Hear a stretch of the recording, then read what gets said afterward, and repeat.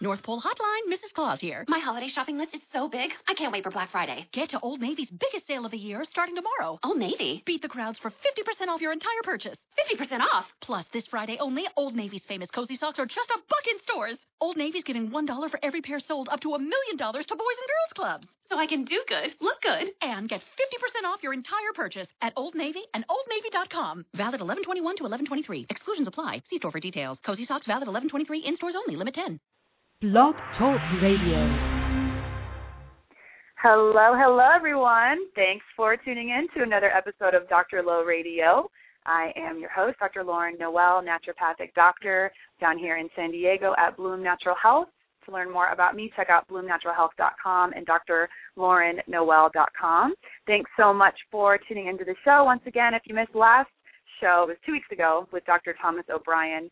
We were talking all about autoimmune disease. I strongly recommend if any one of you is struggling with autoimmune disease or even have a history of it in your family, or if you just have some weird symptoms, you don't really know what's going on, I really recommend to listen to that show and listen to it in its entirety. It could be life-saving for you. Tonight's show, really excited to have a personal friend on the show as well as a very, very talented author. She just released her new book called Practical Paleo. We have Diane Sanfilippo on the show. Really excited about that. But first, just want to give you a couple announcements before we bring her on the air. So next week's show is going to be really great for any of you interested in naturopathic medicine. If this is something that just really vibes with you, I recommend to really listen to it. I'm going to be interviewing Dr. Pamela Jean. She is a naturopathic doctor who just wrote the book Healing Matters. And it really takes things back to the roots and really getting into what is health, how do we really promote health, and how do we treat disease from a naturopathic mindset. It's going to be really great. I'm looking forward to it. She was one of my professors when I was in school. I took this class called Nature Cure, and it's all about using natural therapies at home that you can use to stimulate your body's own innate immune system so that you can be healthy, because really we're designed to be healthy. Our bodies have an innate ability to be healthy, and we just get in the way. So it's really about identifying those causes, removing them, and just helping the body to heal itself. And so if you're interested in any of what I just said, check out the show next week. That's with Pamela Jean. So on to tonight's show, Diane Sanfilippo is a certified nutrition consultant who specializes in blood sugar regulation and digestive health.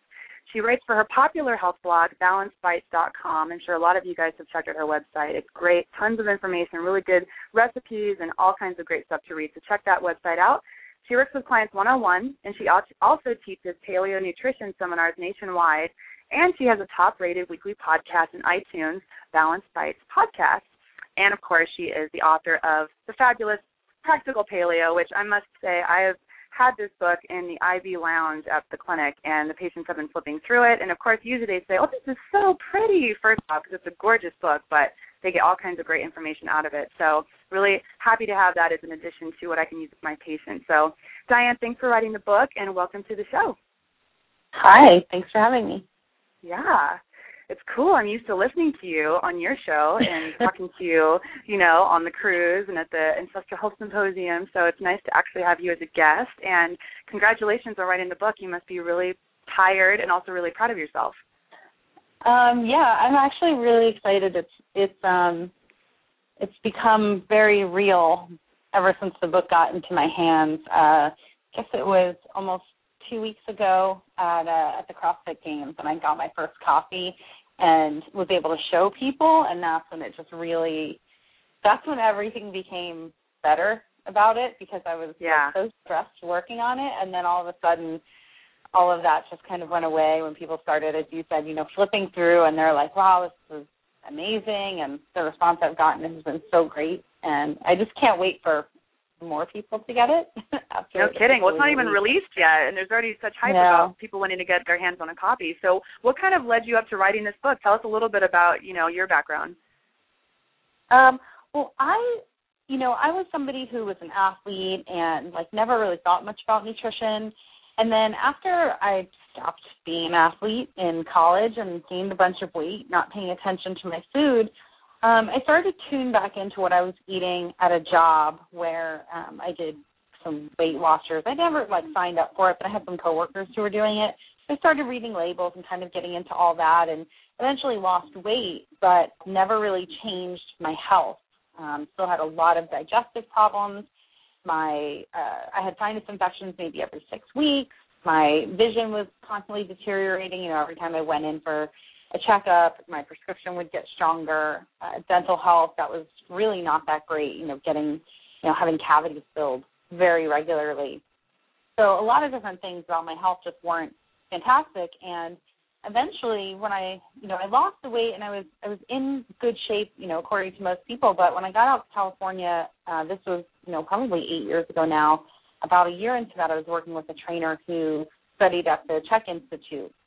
And I know you're pretty familiar with CHEK Institute, and they teach a lot about holistic health. And so their nutrition slant basically teaches people to avoid gluten and include things like coconut oil and all the sort of counterculture that we basically grew up and were raised believing was not true. So when I got introduced to that, it kind of sparked me into looking for what was optimal. I knew that, all the health problems in my family, whether it was cancer or heart disease or some autoimmune conditions, I knew there was a way that I could do something about preventing it. And when I started to think about nutrition being an element of that, it just really started to drive my passion to find out, what were the best possible answers. So the whole gluten-free thing was familiar to me, avoiding soy and dairy. And after a few years of kind of working on those things for myself and having a meal delivery business, at one point I decided this was something I was so passionate about. I wanted to help people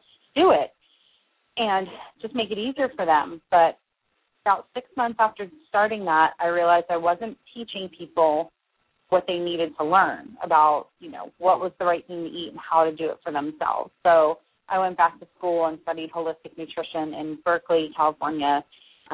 Seems like an appropriate place to study holistic nutrition.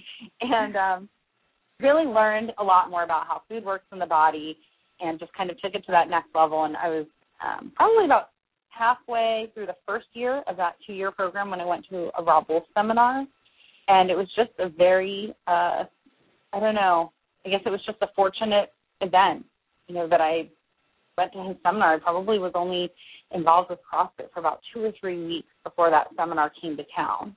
And, it was just, it was just like the stars aligned, and I ended up in that classroom, front row, eating my, lamb burger and kale at the seminar, and she's like, what do you have there? So it was just really funny, and that was, the first time I met Rob, and the whole thing just kind of snowballed from there, and my experience just really all fed into what I wanted to do with this book. So that's that's actually the short version. So how did you find that this really whole way of life transformed your own personal health? So it took me a long time to believe that I needed to stop eating gluten, and I think that that's pretty common for a lot of people. It might have taken me 2 years to really go gluten-free 100%.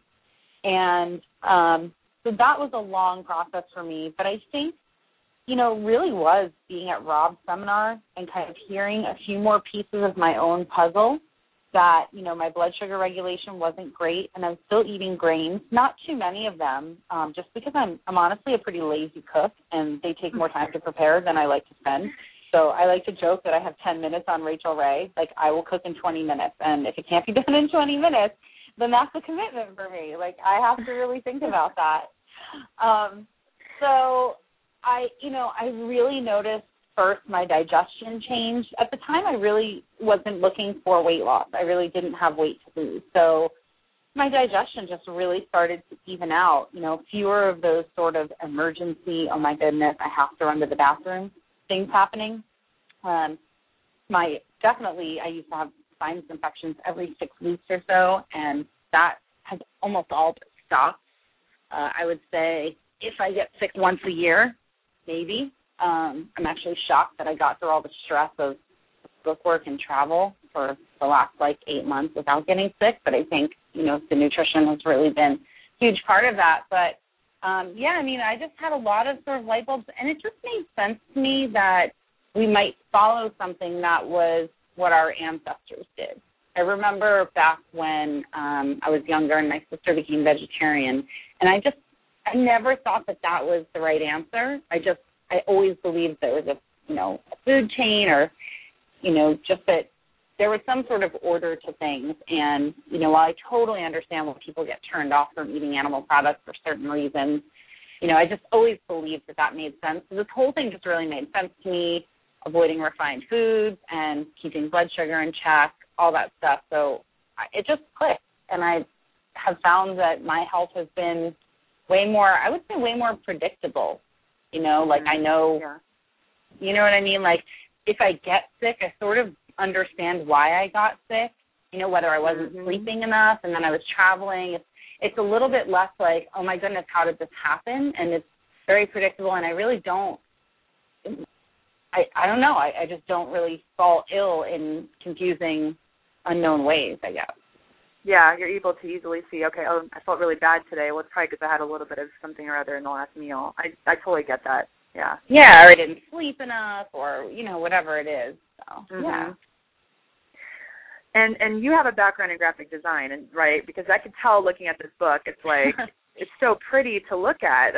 It's awesome. And you make this, you really take the paleo diet, and I love how we have a very similar mindset in that, yeah, we could talk about paleo diet all day long, like let's take out grains, let's take out dairy, let's talk about all these things we have to take out, but no, let's really take like a health promotion standpoint and really looking at food as medicine, and how can we maximize nutrition in our food and make it very specific for the individual. And I just absolutely love that, because I believe food is medicine. You can have nutrients and complete medicine on a plate every single time you eat. And so I love that. I love that you took this approach. What kind of got you into that, though? Because that's a little unique in the whole paleo realm.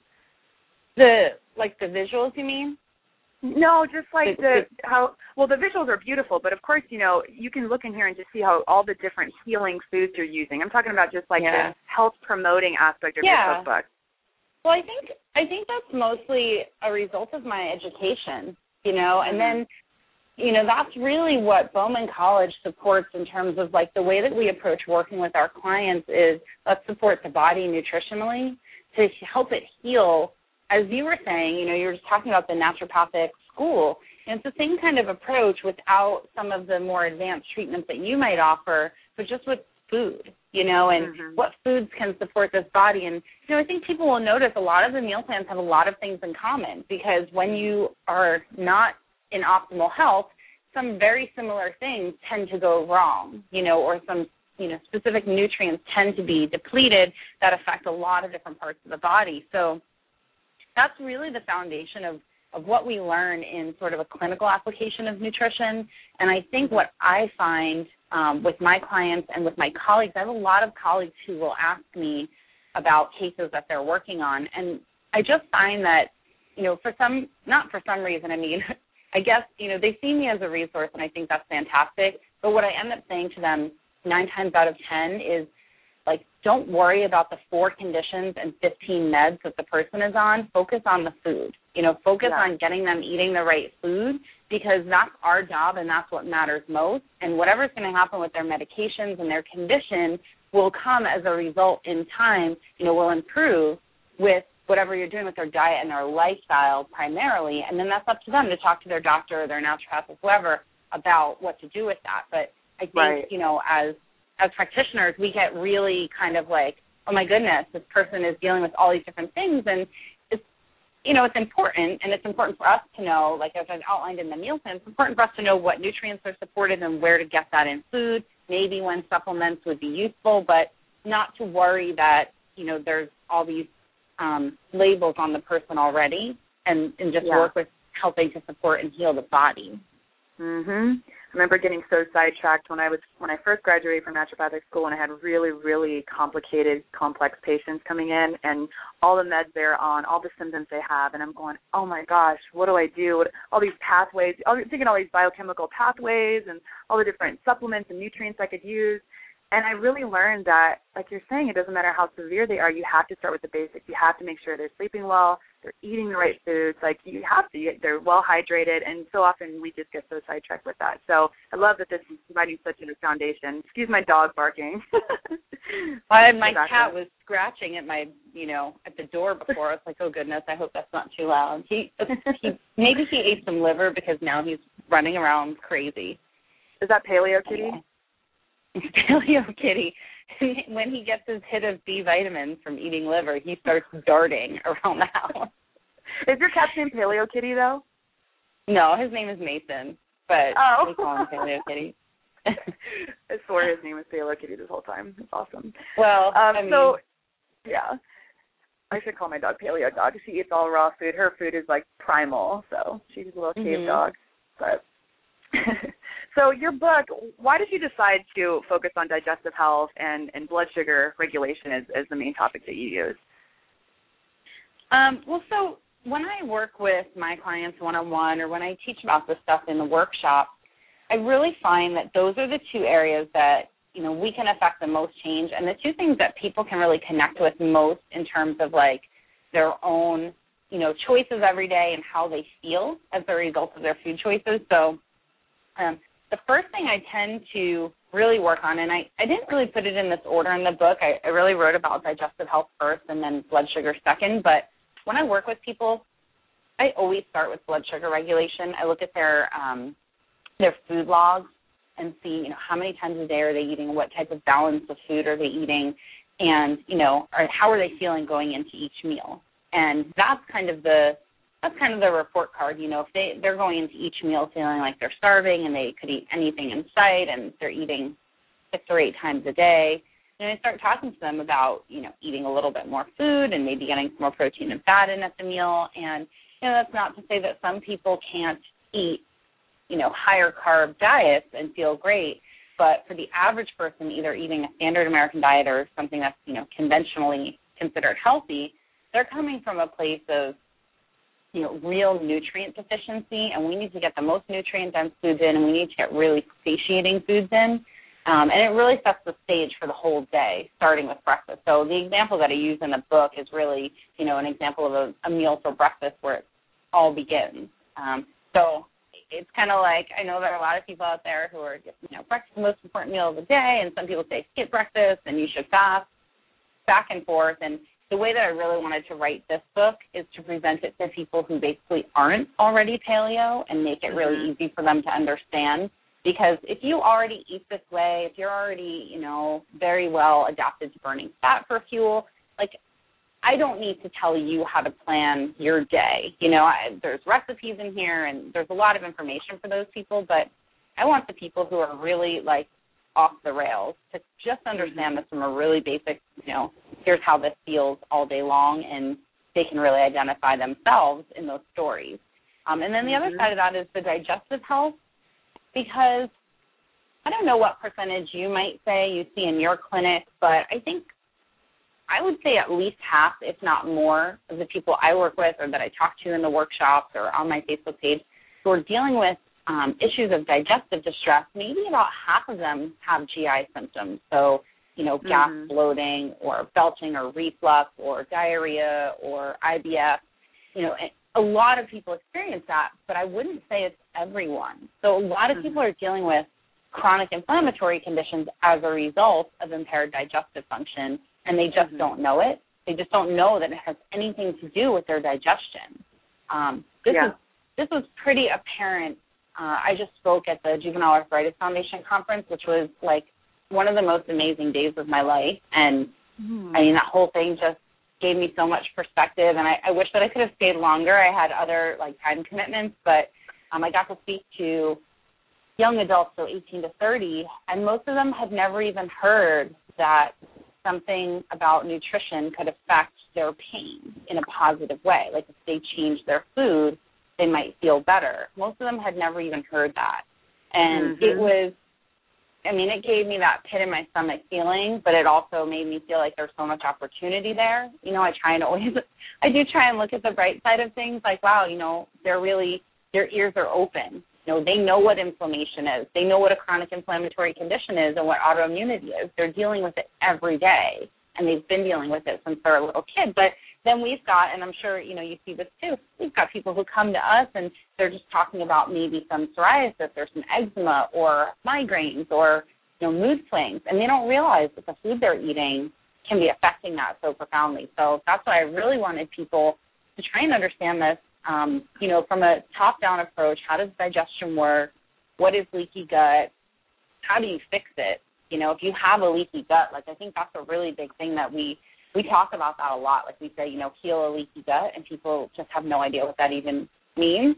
Right. So what do I do, right? So I have a whole sort of one-page guide, and I'm sure, you know, when you look at it, you're like, yeah, this is what we know as practitioners, but most people are never given, like, here's the protocol, here's what you're doing. Right. And what we do with a paleo diet is sort of like the first step of healing a leaky gut. We remove a lot of the irritants, but, you know, taking those next steps to, you know, repair and reinoculate and reintroduce foods is not always something that we talk about. So I really wanted to put that in a way that people could get their hands on easily. Well, my very favorite thing to talk about with patients is poop. Like, I just light up. I love talking about poop. I'm kind of known as the poop doctor, I think. I just love to talk about it. So there's you have a whole page of pictures of types of poop. Can you tell us a little bit about that? Yeah, so this is, like, completely inspired. I like to give credit where credit is due, completely inspired by the chart in Paul Chek's book, How to Eat, Move, and Be Healthy. And I really wanted to bring that chart in some form to this community. And so I had an illustrator completely from scratch to draw this, and I joke that it was like her crappiest job to date. So funny. But she had a really great time working on it, and she actually did all of the illustrations in the book. But I just, you know, I've done this in the seminars for a long time, and I think it's important that people understand what's happening in the toilet, because that's, you know, outside of your blood sugar regulation and maybe whatever symptoms you have, right, some of these inflammatory symptoms, this is one of your other report cards. Like, how am I doing? Did I digest that food well? Do I even have a chance at getting all of the nutrients out of what I just ate or not, right? So, you know, partially it's just funny, so people want to look at it and then read it. I just think it's really important that people understand why their eliminations might look a certain way. For some people, you know, these are chronic. So if you've got an issue, for example, with not being able to digest fats properly, and you maybe have some gallbladder malfunction, or you're just eating way too many of the wrong kinds of fats, and your eliminations are constantly either green or very light in color, you know, this isn't the kind of thing like what's happening on this chart. It's not like once in a blue moon something comes out looking a little different. It's just happening very often. So if you see this often, it's like, wow, what a great way to sort of self-assess what's happening and really make some changes based on that. So I think it's a really great tool for people. And I'm like you. I love talking about poop. I just think it's important, and I don't know, people just don't talk about it enough. I bet your illustrator learned a lot about her own poop. I don't know who your illustrator is, I'm just saying. I bet. Her name's Alex, and she was so amazing working on this and patient, because, I mean, we did have to sort of readdress some of this, like the one who's the show-off, you know, she's got the pieces of, like, corn and kale, the things that sometimes we don't fully digest. I mean, that, I just can't help but crack up every time I look at it. But, yeah, we had to kind of tweak some of these, and it was pretty funny having to tell her, okay, can you add more corn? Right. You get more really corn to my poop, please. I love Miss Rocky. She's pretty hilarious. She looks kind of dry. Yeah, it's really funny. And I think, you know, we have, like, the clinical application of this in the Bristol stool chart, but the Bristol stool chart actually doesn't really tell you what's going on when this stuff comes out looking a certain way. At least I haven't seen that. It just kind of charts and gives you a way to show maybe a doctor or practitioner, like, what your eliminations normally look like, right? And it's a scale of, there might be, what do I have here, 7 different types. I think there's more on that chart, but it's just not a very fun way to address it. So I really wanted to bring this to people in a different way. And, yeah, exactly. Absolutely.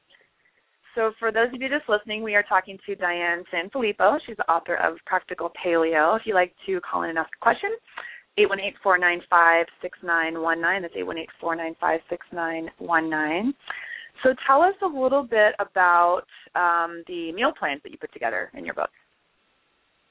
So one of the main things I wanted to do with this book was to take away some of the excuses and some of the barriers that people have, especially when they're dealing with different types of health conditions around, why they can't do this, why they can't figure out what to eat, or, just feeling like they're kind of lost, especially if they've either been given a diagnosis very recently and like freaking out somehow, oh, my doctor said I have Hashimoto's, I don't know what that means, what am I supposed to do? Or if it's, a family member or a friend, somebody that you just want to support, you may buy this book and you may be pretty healthy and use the recipes and learn from the front section, and the meal plans may or may not apply to you. But I think that it's just really important that people understand that there is always something that can be done to support your body. So I wanted to set it up so that people could have at least some basic information, and whether or not they actually choose to follow my specific 30-day plan, which I would say at least 80% of the food in the plan are based on, the meals are based on recipes in the book, so that it is very self-contained. Here's your plan, here's what you do, but not to the point where somebody has to cook a specific recipe all the time if they don't want to. Sometimes it's just spinach or salad, et cetera. But I did set up different sections in each meal plan. Begins with diet and lifestyle recommendations, where I recommend things to add and things to avoid, and that can include points about movement, stress management, some other environmental toxins besides food. Then there's a section on nutritional supplements and herbs to consider, and they're not written in a prescriptive way. They're just written as here are some nutrients that you might want to think about and that may be beneficial in supplement form because potentially there's not enough in food, or potentially this condition is something where more of that could be beneficial. And, it's for each person to kind of read and maybe talk to a practitioner about, or just use their own additional research. And I think at the very beginning of the meal plan section, I have some references of some books that people can check out if they, are really looking at how to manage their own health. And then the last section before the actual meal plan is a page that's called Supportive Nutrients and Foods That Contain Them. And that's really where I get into, what are nutrients that these types of conditions are really, or people who have these conditions may really be lacking in, or that may be extra supportive for their body systems that just aren't working optimally. And foods, as I mentioned, that contain them, because I think it's really important that people know, what should I be eating? And I know for a fact that the vast majority of people who are given some kind of diagnosis, unless it's very specific to where, a doctor has some kind of handout. Like I've seen maybe 2 or 3 types of conditions where a doctor will have a handout of nutrition recommendations. Most of the time they're not that great from what I've seen. But this is the kind of thing where it's like, okay, now what? So what do I eat? What do I do? And that's really what I wanted to give people, to sort of like a little bit more hand-holding, more specific, and that's kind of where the subtitle of the book comes in, A Customized Approach to Health and Whole Foods Lifestyle. It's like, if you want to customize a plan for yourself, this is where you go. What are these little extras and nuances? And I really want people to start with the diet and lifestyle recommendations, the kind of overarching, because as we were just talking about, if you've got a person who comes in with different health conditions and they're not getting to sleep, they're not, trying to work on their stress management, they're working 80 hours a week and doing all these other things that are just so depleting to the body, like we can't help you with food if your lifestyle is set up in a way that's so depleting. So it's very synergistic. You need to be doing more than one thing at a time, and understanding that, this is all about just getting your body back to where it can be, optimally healthy. Right, exactly. And I know I hear from a lot of patients when they first come in. A lot of patients when they come to see me, they already know that I'm going to promote the paleo diet. A lot of them hear me on the show, but if they just kind of walk in and don't know the deal, and I put them on this type of diet, immediately it's like going to this lacking, like this thought of lack, like, oh my God, all these things I can't eat. I'm going to be this freak, and I'm going to be this person now who can never eat all these different things. But I like how, the approach you have in the book is that, well, look at all these amazing healing foods that you can include in your diet. It's more of like, here's all the great things you can add to your diet to really help promote your health, and also make it specific based on a particular condition that you might have. So it's really, really awesome. Yeah, that's why I wanted it to also, like, this thing is a monster. It was a big undertaking, and, my publisher was like, this was a lot, when he saw it all together, it was like, wow, you really took on a lot, but I just wanted it to be all in one place. I always envisioned this project being in 3 parts, and I really wanted to give people as many recipes as possible. And also, even if you don't have a specific health condition, if you flip through these recipes, real food is delicious and visually appealing, and that's all it's about, just eating real food. Well, my take is if you eat this way, you'll probably prevent from having a specific health condition. Yeah, for those people, for sure. That's my goal with it, for myself. Autoimmunity is rampant in my family, and so that really keeps me, I'm one of those people who's like, gluten is a never for me, so I don't ever knowingly eat gluten. I just don't care about it anymore. It's been so long. Yeah. But I know that not everyone's like that, but I think it's really I know. important. I don't even notice it. I seriously don't even notice. I'll go into a restaurant or like a bakery or like a deli or something, and I just automatically look at the things that I am used to having. I know I can have, and I'll, if I bring a friend in with me, they're like, oh my God, look at that. You can't eat that. And I'm like, wow, I didn't even notice it. That's crazy. Yeah, and I also tell people, I'm like, well, I can. I just don't want to. It's like I don't even want it anymore. It's it's almost like you have this premonition because you know how it's going to make you feel, and it really does make you not want it anymore. It takes a long time for people to get there, but I'd say the vast majority taken a while. People, yeah, sure. People it has not come been to overnight. People come to my workshops. Like, I get a show of hands of how many people just don't care about bread anymore, and if they've been doing this for like a year, it's pretty much all of them. So I would say it takes at least a year to really not care about it anymore. And I think a lot of people get kind of far into eating this way and not eating grains and forget what it's like to have been on the other side and sort of lose their sense of compassion and patience for people who are just trying to learn. So, that's really why I even have like sort of the guide to gluten in here, because I do think gluten is really the most important thing to be avoiding, and I want for people to understand, where are we getting it from? Because most people know when they're eating rice. They know if they're eating quinoa or rice or beans. They don't always know when they're getting gluten in their diet. And that's the most inflammatory one, which is crazy. Yeah, so that's why that's kind of its own whole thing. But, yeah. Awesome. Well, let's take it to the phone lines. We've had a caller that's been patient. So this caller is from the 610. You're on Dr. Low Radio. What's your name and where are you calling from? Hello, caller from the 610. Are you there? I am here. Can you hear me? Yes, we can hear you. My name is Andy from Pennsylvania, and I just wanted to get your thoughts on biochemical individuality and what your opinion is on that. Sure. I have worked with a lot of colleagues and other practitioners who kind of come to me with the same question, and a lot of them have studied from, different nutrition schools and different perspectives. And my take is that there's definitely a place for it. I don't think that every person should be eating the same foods.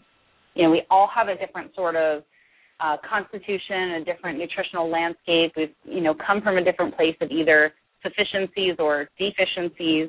And I think that there's different strokes for different folks. But where I do draw sort of a hard line is I don't think that refined food should be eaten by anyone. I think that grains and beans are less nutrient-dense sources of nutrition. So while, I would never say 100% that somebody couldn't be possibly healthy eating them, I don't think that most people are healthier for eating them. I think that they're just better choices to make, especially given that we're probably coming from anywhere from 10 to 60 years of eating very nutrient-depleting foods. So we really want to be getting the most nutrient-dense foods in as possible.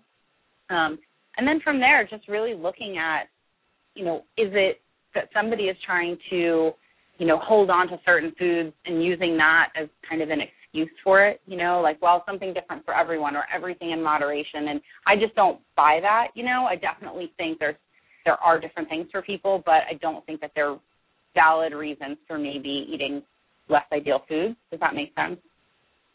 Right, because I'm pretty big on metabolic typing and blood typing. I've been doing it for 8 years. I'm big on Weston A. Price stuff. So my percentages for my food would be 54% carbohydrate, 33% protein, and 13% fat. Now for those carbs, I'm trying to make a shift right now and see how I feel. Do you think I can switch from the brown rices and the quinoa to fruits and veggies and maybe a little bit of sweet potatoes and yams? Yeah, I mean that's one thing that I'm pretty, I gave some outlines in my book about carbohydrates that are made for the general public who's not been tinkering with this stuff for 8 years as you have, right? So you're way more tuned into your body. You know what you can handle. I'm pretty macronutrient agnostic. I don't really care what your macronutrient ratio is. If you feel good eating that way, more power to you, whatever works for you. I do think that finding the foods that are the most nutrient dense within those ratios will be your best bet. And I mean micronutrients, so vitamins, minerals, phytochemicals. So I have a chart in this book on paleo carbs, so grain and bean-free sources of carbohydrates. It does not focus on fruit because I think most people know that fruit is very high in carbohydrates, and you know that you can get carbs from fruit. But there are a lot of other plant foods, roots and tubers and squash, those kinds of things that have significant amounts of carbohydrate and also significant amounts of micronutrients. So like a white potato, for example, not super high in a lot of micronutrients, has some potassium, but pales in comparison to a sweet potato when we look at things like some other minerals and some, trace amounts of other vitamins, some carotenoids, those kinds of things. So I would definitely say if you're currently doing, even the soaked and sprouted, like Weston Price-oriented grains and beans, shifting to something much more nutrient-dense, bioavailable nutrients, those that don't require as much processing ahead of time, those practices are great when you're in a situation where you need to do that to get the most you can from your food, but we don't need to do that. We have very bioavailable nutrients through other types of plants, animal foods, et cetera. So, I think it's definitely worth a try. It might be cool to track. I don't know how specific, Fit Day or nutrition data, some of those may or may not be 100% up to par on judging how much nutrition is in your food, but it might be cool to see what kind of vitamin and mineral content you get by making that switch and understanding that what you're getting from grain and bean products is a little bit less bioavailable. So even if it's listed, you may not be absorbing all of that. I think it's worth a shot. Right. Because last year I actually made that shift. And I converted more on towards a paleo diet, but I still had my raw milk and my raw cheeses. I do very well on those, and I definitely got more slim and cut. But when I added the brown rice back in and the quinoa, I bulked up. Yeah, well, I mean those are basically probably bigger sources of macronutrients without as many micronutrients. So you might need to eat more of them for satiety and be getting more calories. Potentially put on a little bit more weight. I don't know whether or not you need to gain or lose weight. That's kind of, that's something that I wouldn't know from this call. But, I don't have anything against raw milk if you tolerate it well. I think it's a perfectly healthy food if you can get it from grass-fed cows locally. More power to you. Right. Do it. Yeah. Good question. Right. Thank you. Yeah, well, I just talked to other people, and some people just think that metabolic typing and blood typing, it's a good stepping stone, but, what it comes down to is basically just eat real food. Yeah. I think that those are good tools for people who are starting out. I don't think they're the end-all, be-all. There's no great prescription for every one person other than, as you just said, to eat real food. Awesome. Thanks for your question. Here's another question. Now, if somebody wanted to convert to a higher protein and a higher fat, now would it take time for their body to get used to and to strengthen their immune system? Because you're going from somebody who was more of a carb, and now they're going more towards fat. So, here, my question is basically, could you convert yourself to be a fat burner instead of a carb burner? Yeah, this isn't really an immune system question, but the one thing that might need to happen in terms of support is in the transitional period, the person may need to eat more calories because the body is a little bit confused as to how to burn fuel from fat on the body in this sort of transition period. So sometimes it takes eating a little bit more food, more calories, so that you're just getting that in and not hungry more often until your body is more adjusted to it. But I would say the bigger thing to take into consideration are possibly some digestive enzyme support to digest the extra fat and protein just to get your body used to it. So this is the same kind of advice I give to someone who's coming off of a vegan diet or off of a vegetarian, very slim on the meat diet, where their body may not be used to those things. And as long as they don't have a specific condition that would predispose them to not be able to digest fats or proteins appropriately, the body can come back to that without much, much additional support. Yeah. All right, got to move on. Thanks, Andy. Thanks for your question. All right. So good questions. Diane, let's see here. I have a few questions from Facebook. Well, let's see. This one actually was from your blog that you promoted the show, and it was somebody who had a comment. So this is from Kel, and she had a question about sleep. She said, I'm struggling with insomnia for the last couple years, and it's really taking a toll on me. I want to sleep so badly, and I just can't stay asleep. I do everything right. My diet is pretty much perfect. Go to bed in a dark room about 9:30 or 10, and sometimes even fall asleep. But no matter what, I'm back up and unable to fall back asleep at 1 a.m. My doctor has had me on every sleeping pill known to man, and although I was super reluctant to take medicine, I am also quite desperate for some sleep. Nonetheless, nothing has worked. So, ideas. Ooh. Well, first off, I want her to get tested for a parasite because I see this all the time with patients with parasites. That would be the first thing that would pop in my head. But if you have any other ideas. Yeah, that's something that I've definitely heard a lot, too, that they tend to, wake up and be active overnight, right? So that can wake people up, jumpstart your cortisol as a response to that. So, yeah, I mean, this is something that, if she's working with medical doctors, I would definitely recommend that she work with someone like you or some other kind of naturopath or someone who can do diagnostic testing. I also have some colleagues who are nutrition consultants who work remotely a lot who can help with this kind of thing. But she says, I'm trying to see for the last couple of years, so I don't know if her diet has been changed for that long. She hasn't really said, what she's eating or how long she may have changed her food. So really the first things that I look at, obviously, our diet. So how much sugar is she taking in on a regular basis? How much caffeine? Is caffeine coming in after lunchtime? Or if this is really a chronic issue, like any caffeine at all, because that stuff the half-life of caffeine is very long. So it can be in your bloodstream.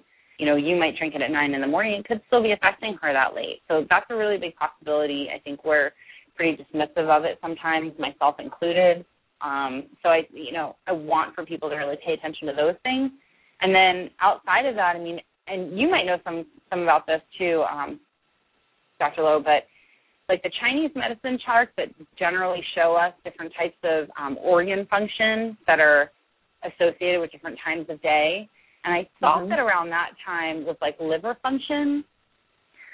How do you think here? I can't remember exactly, but that was kind of the first thing that came to mind. So whether it's something for diet where she's doing too much with sugar, getting any caffeine in. That's gallbladder and liver. So 11 to 1 is gallbladder, and then 1 to 3 is liver. So, yeah. Okay, so that's just, do some diagnostic testing, maybe see if there's some kind of, parasite or some kind of other infection going on.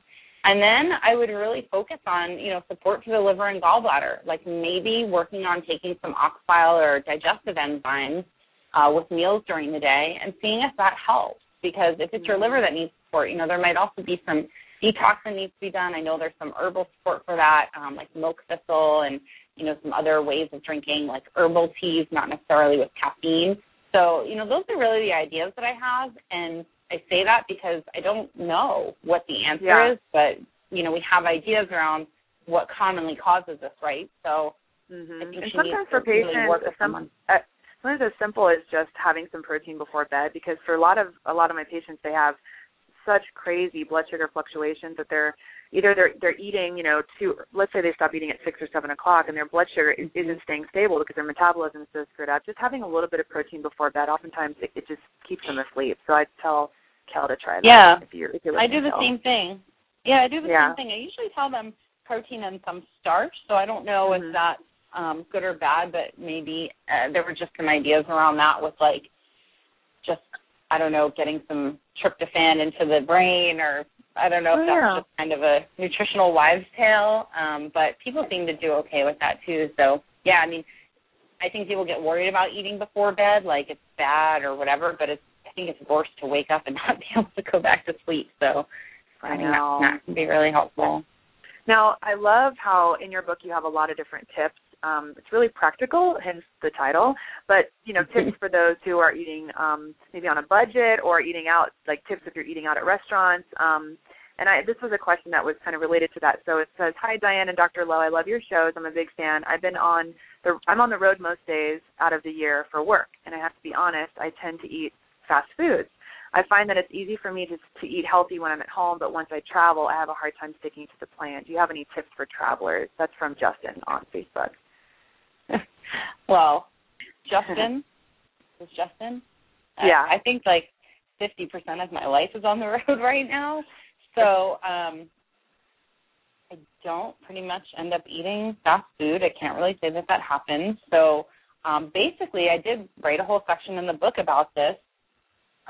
But when I wrote this section, I essentially just wrote down what I do. So here's what I do, which is how I wrote the whole thing on restaurants too. It's here's how I go out to eat. So what I do is, for the most part, I plan ahead.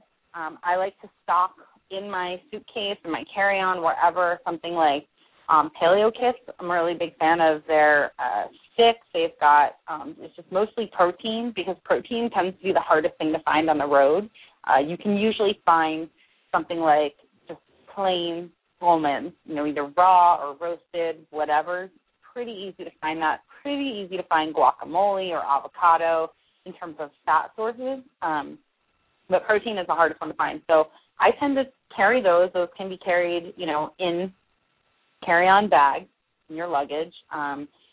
Things that can be put into a chest bag, even like cans of salmon. And I think Trader Joe's, and I'm sure some other brands of wild salmon, have the pop top, so you don't need to carry a can opener for those. This is seriously how detailed I get with my planned food.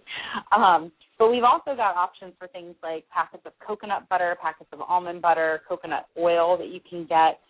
For the most part, it's all about just planning ahead and then just knowing within the scope of what you consider food, what are the options. So, this isn't to be elitist, but I just don't consider McDonald's an option.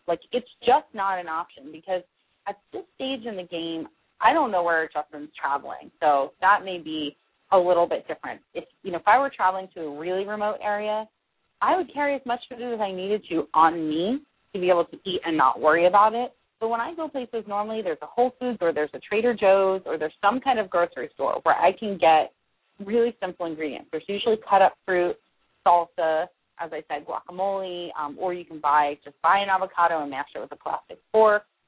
Mm-hmm. It's really not that complicated if you just shift your perspective and change the way you think about the whole thing. So rather than seeing this as an excuse to eat something that's less ideal, just looking at it as, okay, here's my first mission when I get somewhere. I need to find a place that has some good food. I'll ask for, refrigerator in my hotel room. Every hotel has mini refrigerators they can offer, because there are people with, who are diabetic and need to be storing insulin, and it's something that every single hotel has. They may give you a hard time. Just tell them that you have severe food allergies and you need it. No big deal. And they shouldn't charge you for it if they do have them. And it's not as complicated when you just change the way you look at what's available and plan ahead a little bit. And I think, for me, stuff like Paleo Kits has been, obviously, it's a lifesaver in the last year or so. I do travel so much. and I just don't want to worry that I'm not going to have something. I have a whole list of, like, protein, fat, carbohydrate options when you're on the road, and I think I've noted on most of them, like, kind of what's carry-on safe, what's not. And for the most part, anything that's liquid or semi-liquid, like guacamole, as long as you have it in a sealed container that's 3 ounces or less and it's marked on the container that it's a 3-ounce container or 2-ounce or whatever, it's not a problem. People get really confused about being able to travel with food. You can definitely travel with food. You can travel with a small container of olive oil. As long as it's that small, 3 ounces or less, and you put it in the little bag, it's not a problem. So food is not. Yeah, it's totally worth it. It's so worth it. It's not like it's worth all of the struggle because you end up feeling so good, and it just becomes like second nature. Yeah. Like I'm sure for you, you don't even really see it as a hassle anymore. You're just used to it, right? It's honestly like it's so nerdy of me, but I love finding the grocery store wherever I go and poking around and being like, what do they have here and what are the options? And yeah, sometimes it's less ideal. Sometimes it's not as great as, Whole Foods is really easy, right? I can find really clean ingredients and things that I'm familiar with. But I like the challenge of looking at just whatever grocery store and seeing what other people are faced with all the time in different parts of the country. And then I come back and I still say the same thing. It's still not that hard to find meat and vegetables. It's just not. So, but I have a bunch of ideas. Like I know I'm kind of, making it sound like really easy. I have a bunch of ideas in the book of, all kinds of options for people. So. Yes, so Justin, check out the book. You'll get all kinds of good ideas. And for those who just tuned in, we're talking to Diane Sanfilippo from BalanceBites.com. She is the author of Practical Paleo, which you can now get on Amazon as pre-order, right? It's released on August 7th. Is that right? Yep. That's so exciting. A couple more questions. And by the way, callers, we have probably a few more minutes for calls if you want to call in 818-495-6919. It's 818-495-6919. And Diane, do you have any tips how to eat paleo on a budget? I get that question a lot. I generally tell people, well, yeah, I get this question a lot too. And of course, there's a whole section on this in the book as well. I generally tell people, like, first of all, again with the idea of sort of changing their perspective. So this is for some people, not everyone, but for some people, they actually have the money. They're just not appropriating it to food. They're spending it on, expensive cable, expensive phone package. They've got a fancy car. They live in a big house. And that doesn't mean that, like, tomorrow they're going to sell all their stuff and start eating, 100% grass-fed organic, yada, yada, yada. But really, you have to really look at where you're spending your money and what's most important to you. So I think when people make this transition, and I think for the most part when people start eating more meat than maybe they used to, they're not buying, really cheap boxes of pasta anymore, and they're buying more steak, then they start to realize, like, oh, real food might cost more than this, like, refined, nutrient-depleted food. And it occurs to them, too, that they might want to get the better quality. And so that's when the sort of, like, budget concern comes up. So that's, for some folks, that's what I say is, look at where you're spending your money. I know that for myself and a lot of other people who I'm friends with in the paleo community, currently I live at home, but the last couple of apartments I was in, I was consistently trying to downsize or at least down price. I went from living in a place that was almost twice as much to a smaller place that cost half as much because I quit my job and wanted to eat good food, but just couldn't afford everything, right? So that was the call that I made. Like, this is what I have to do. No big deal. Right. So that's for some people. For other people who really are, living at their means and below as much as possible, they're not just kind of making an excuse here. And there are definitely some people who are dealing with that. I always tell them to focus on quality fats first, because when you focus on quality fats first, you're getting a lot of nutrient density in the fats, especially something like grass-fed butter or ghee, and you're getting tons of vitamins and minerals in there, as well as a lot of calories, which are not a bad thing. And I like for people to focus on protein next. So if they're budgeting and they're like, I have X amount to spend, I would love for somebody to buy grass-fed butter, and then maybe they don't buy the grass-fed steak, because you're getting a really concentrated source of all of those vitamins and minerals in the butter, And then the next step would be the meat. And so with the meat obviously comes fat when you're buying it in certain ways. And then after that, I say produce. So if you can't buy organic fruits and vegetables, I really want you to be focusing on, the grass-fed butter, the high-quality fats. Most people don't buy tons and tons of fats to be using, so it's just a couple of things here and there. If you're buying really good quality bacon and you're on a budget, you save all of the fat. If you buy it from a farm, you save all of the fat. This is stuff that your grandmother and great-grandmother would have taught you about, penny pinching, because I know for a fact my grandmother, my dad's mom, she absolutely would never have thrown any of that stuff away. I mean, that was like, you are going to cook the next meal in that, because why would you get rid of that? You just spent good money on it. You don't throw it away. Mm-hmm. So I think those are just some of the tips. Like in terms of, specific things to buy, there are less expensive cuts of grass-fed meat, so like stew cuts or roasts that can last a long time, and or whole chickens versus chickens that are cut up, whole produce versus pre-cut. And, I'm all for the stuff that's going to make it easier for people to eat whole food. So if that means they need to buy pre-cut broccoli and they can afford it, fine. You do lose some nutrition when you pre-cut things, but you also spend more money on it too. So it's money or time, usually. I want people to start changing their perspective around how much time they spend in the kitchen, because a lot of people will kind of come to me and be like, well, I'm doing this and I'm trying it, but I'm finding that I'm a slave to the kitchen. I'm spending all this time in there. And I'm like, well, what's so bad about that? Of course, it's easy for me to say because I love to cook, but I think that people need to embrace it and start to love it if they maybe didn't before, and, partially love the process, maybe get more of the family involved, and then start to love what comes of it, the health that it brings and the sort of ease of control you have over your own health when you're cooking your own food. Yeah, and I love you have so much beautiful recipes. You have so many beautiful recipes in here with gorgeous photos, and I've cooked a couple things in here, to be honest with you, and they're really, really delicious. And but with the recipes, you actually can tailor them based on a particular condition or a food sensitivity. Can you tell us a little bit about what you did with that? Yeah, sure. So I just found that a lot of people were asking me questions through the Facebook page and seminars, and how do I do this, either an autoimmune protocol, or they tell me they're sensitive to nightshades or FODMAPs or whatever they're sensitive to.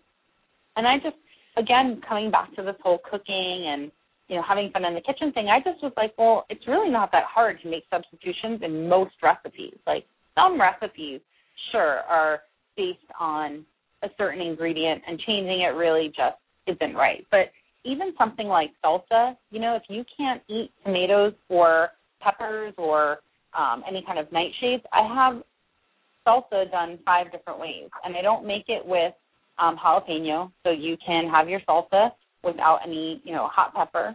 You can make it with cucumber or mango or pineapple, and, there's just options. There are always options in the whole, landscape of all of the foods that we can be eating. So I really wanted people to just understand it and almost see it a little bit from that different perspective, because when I'm cooking something like a stew, and I've had people ask me, well, this recipe calls for tomatoes. To me, it's second nature to say, well, just use broth instead. Don't bother with the tomatoes. But I know a lot of people don't have that same intuition around cooking, and I wanted to make it easy for people to just, have it called out when there's an ingredient that maybe they need to avoid or what they can use instead. So that's something that primarily it's with the nightshades and the FODMAP. I think for the most part, if there are nuts in something, somebody usually knows they can just leave out the nuts. I don't know if I have a lot of call-outs for that, because the nightshades and the FODMAP tend to be more like central ingredients. And then eggs, I only have a handful of recipes that include eggs, a couple of baked items, and a couple of egg recipes. And for the most part, I don't cook food that requires, much breading and battering. I really just have a handful of recipes that call for eggs. So a largely egg-free cookbook. And you have a lot of little extras in this book, a lot of cool little cutout things that people can take. Tell us a little bit about those. Yeah, so what I did was a lot of the food guides that are some of the most popular things on my website that people download as a PDF for free on the website currently have been updated in the book. And so we have, like, new versions of everything, a little bit more expensive. And what I did was I had with all of the food guides, so not like the digestion leaky gut, not those guides because I want those, just in the book. You don't really need that on your fridge per se. But all of the food guides have been reprinted as tear-outs in the back of the book. So when you do tear them out, you don't lose them. They're still in the book. Don't worry.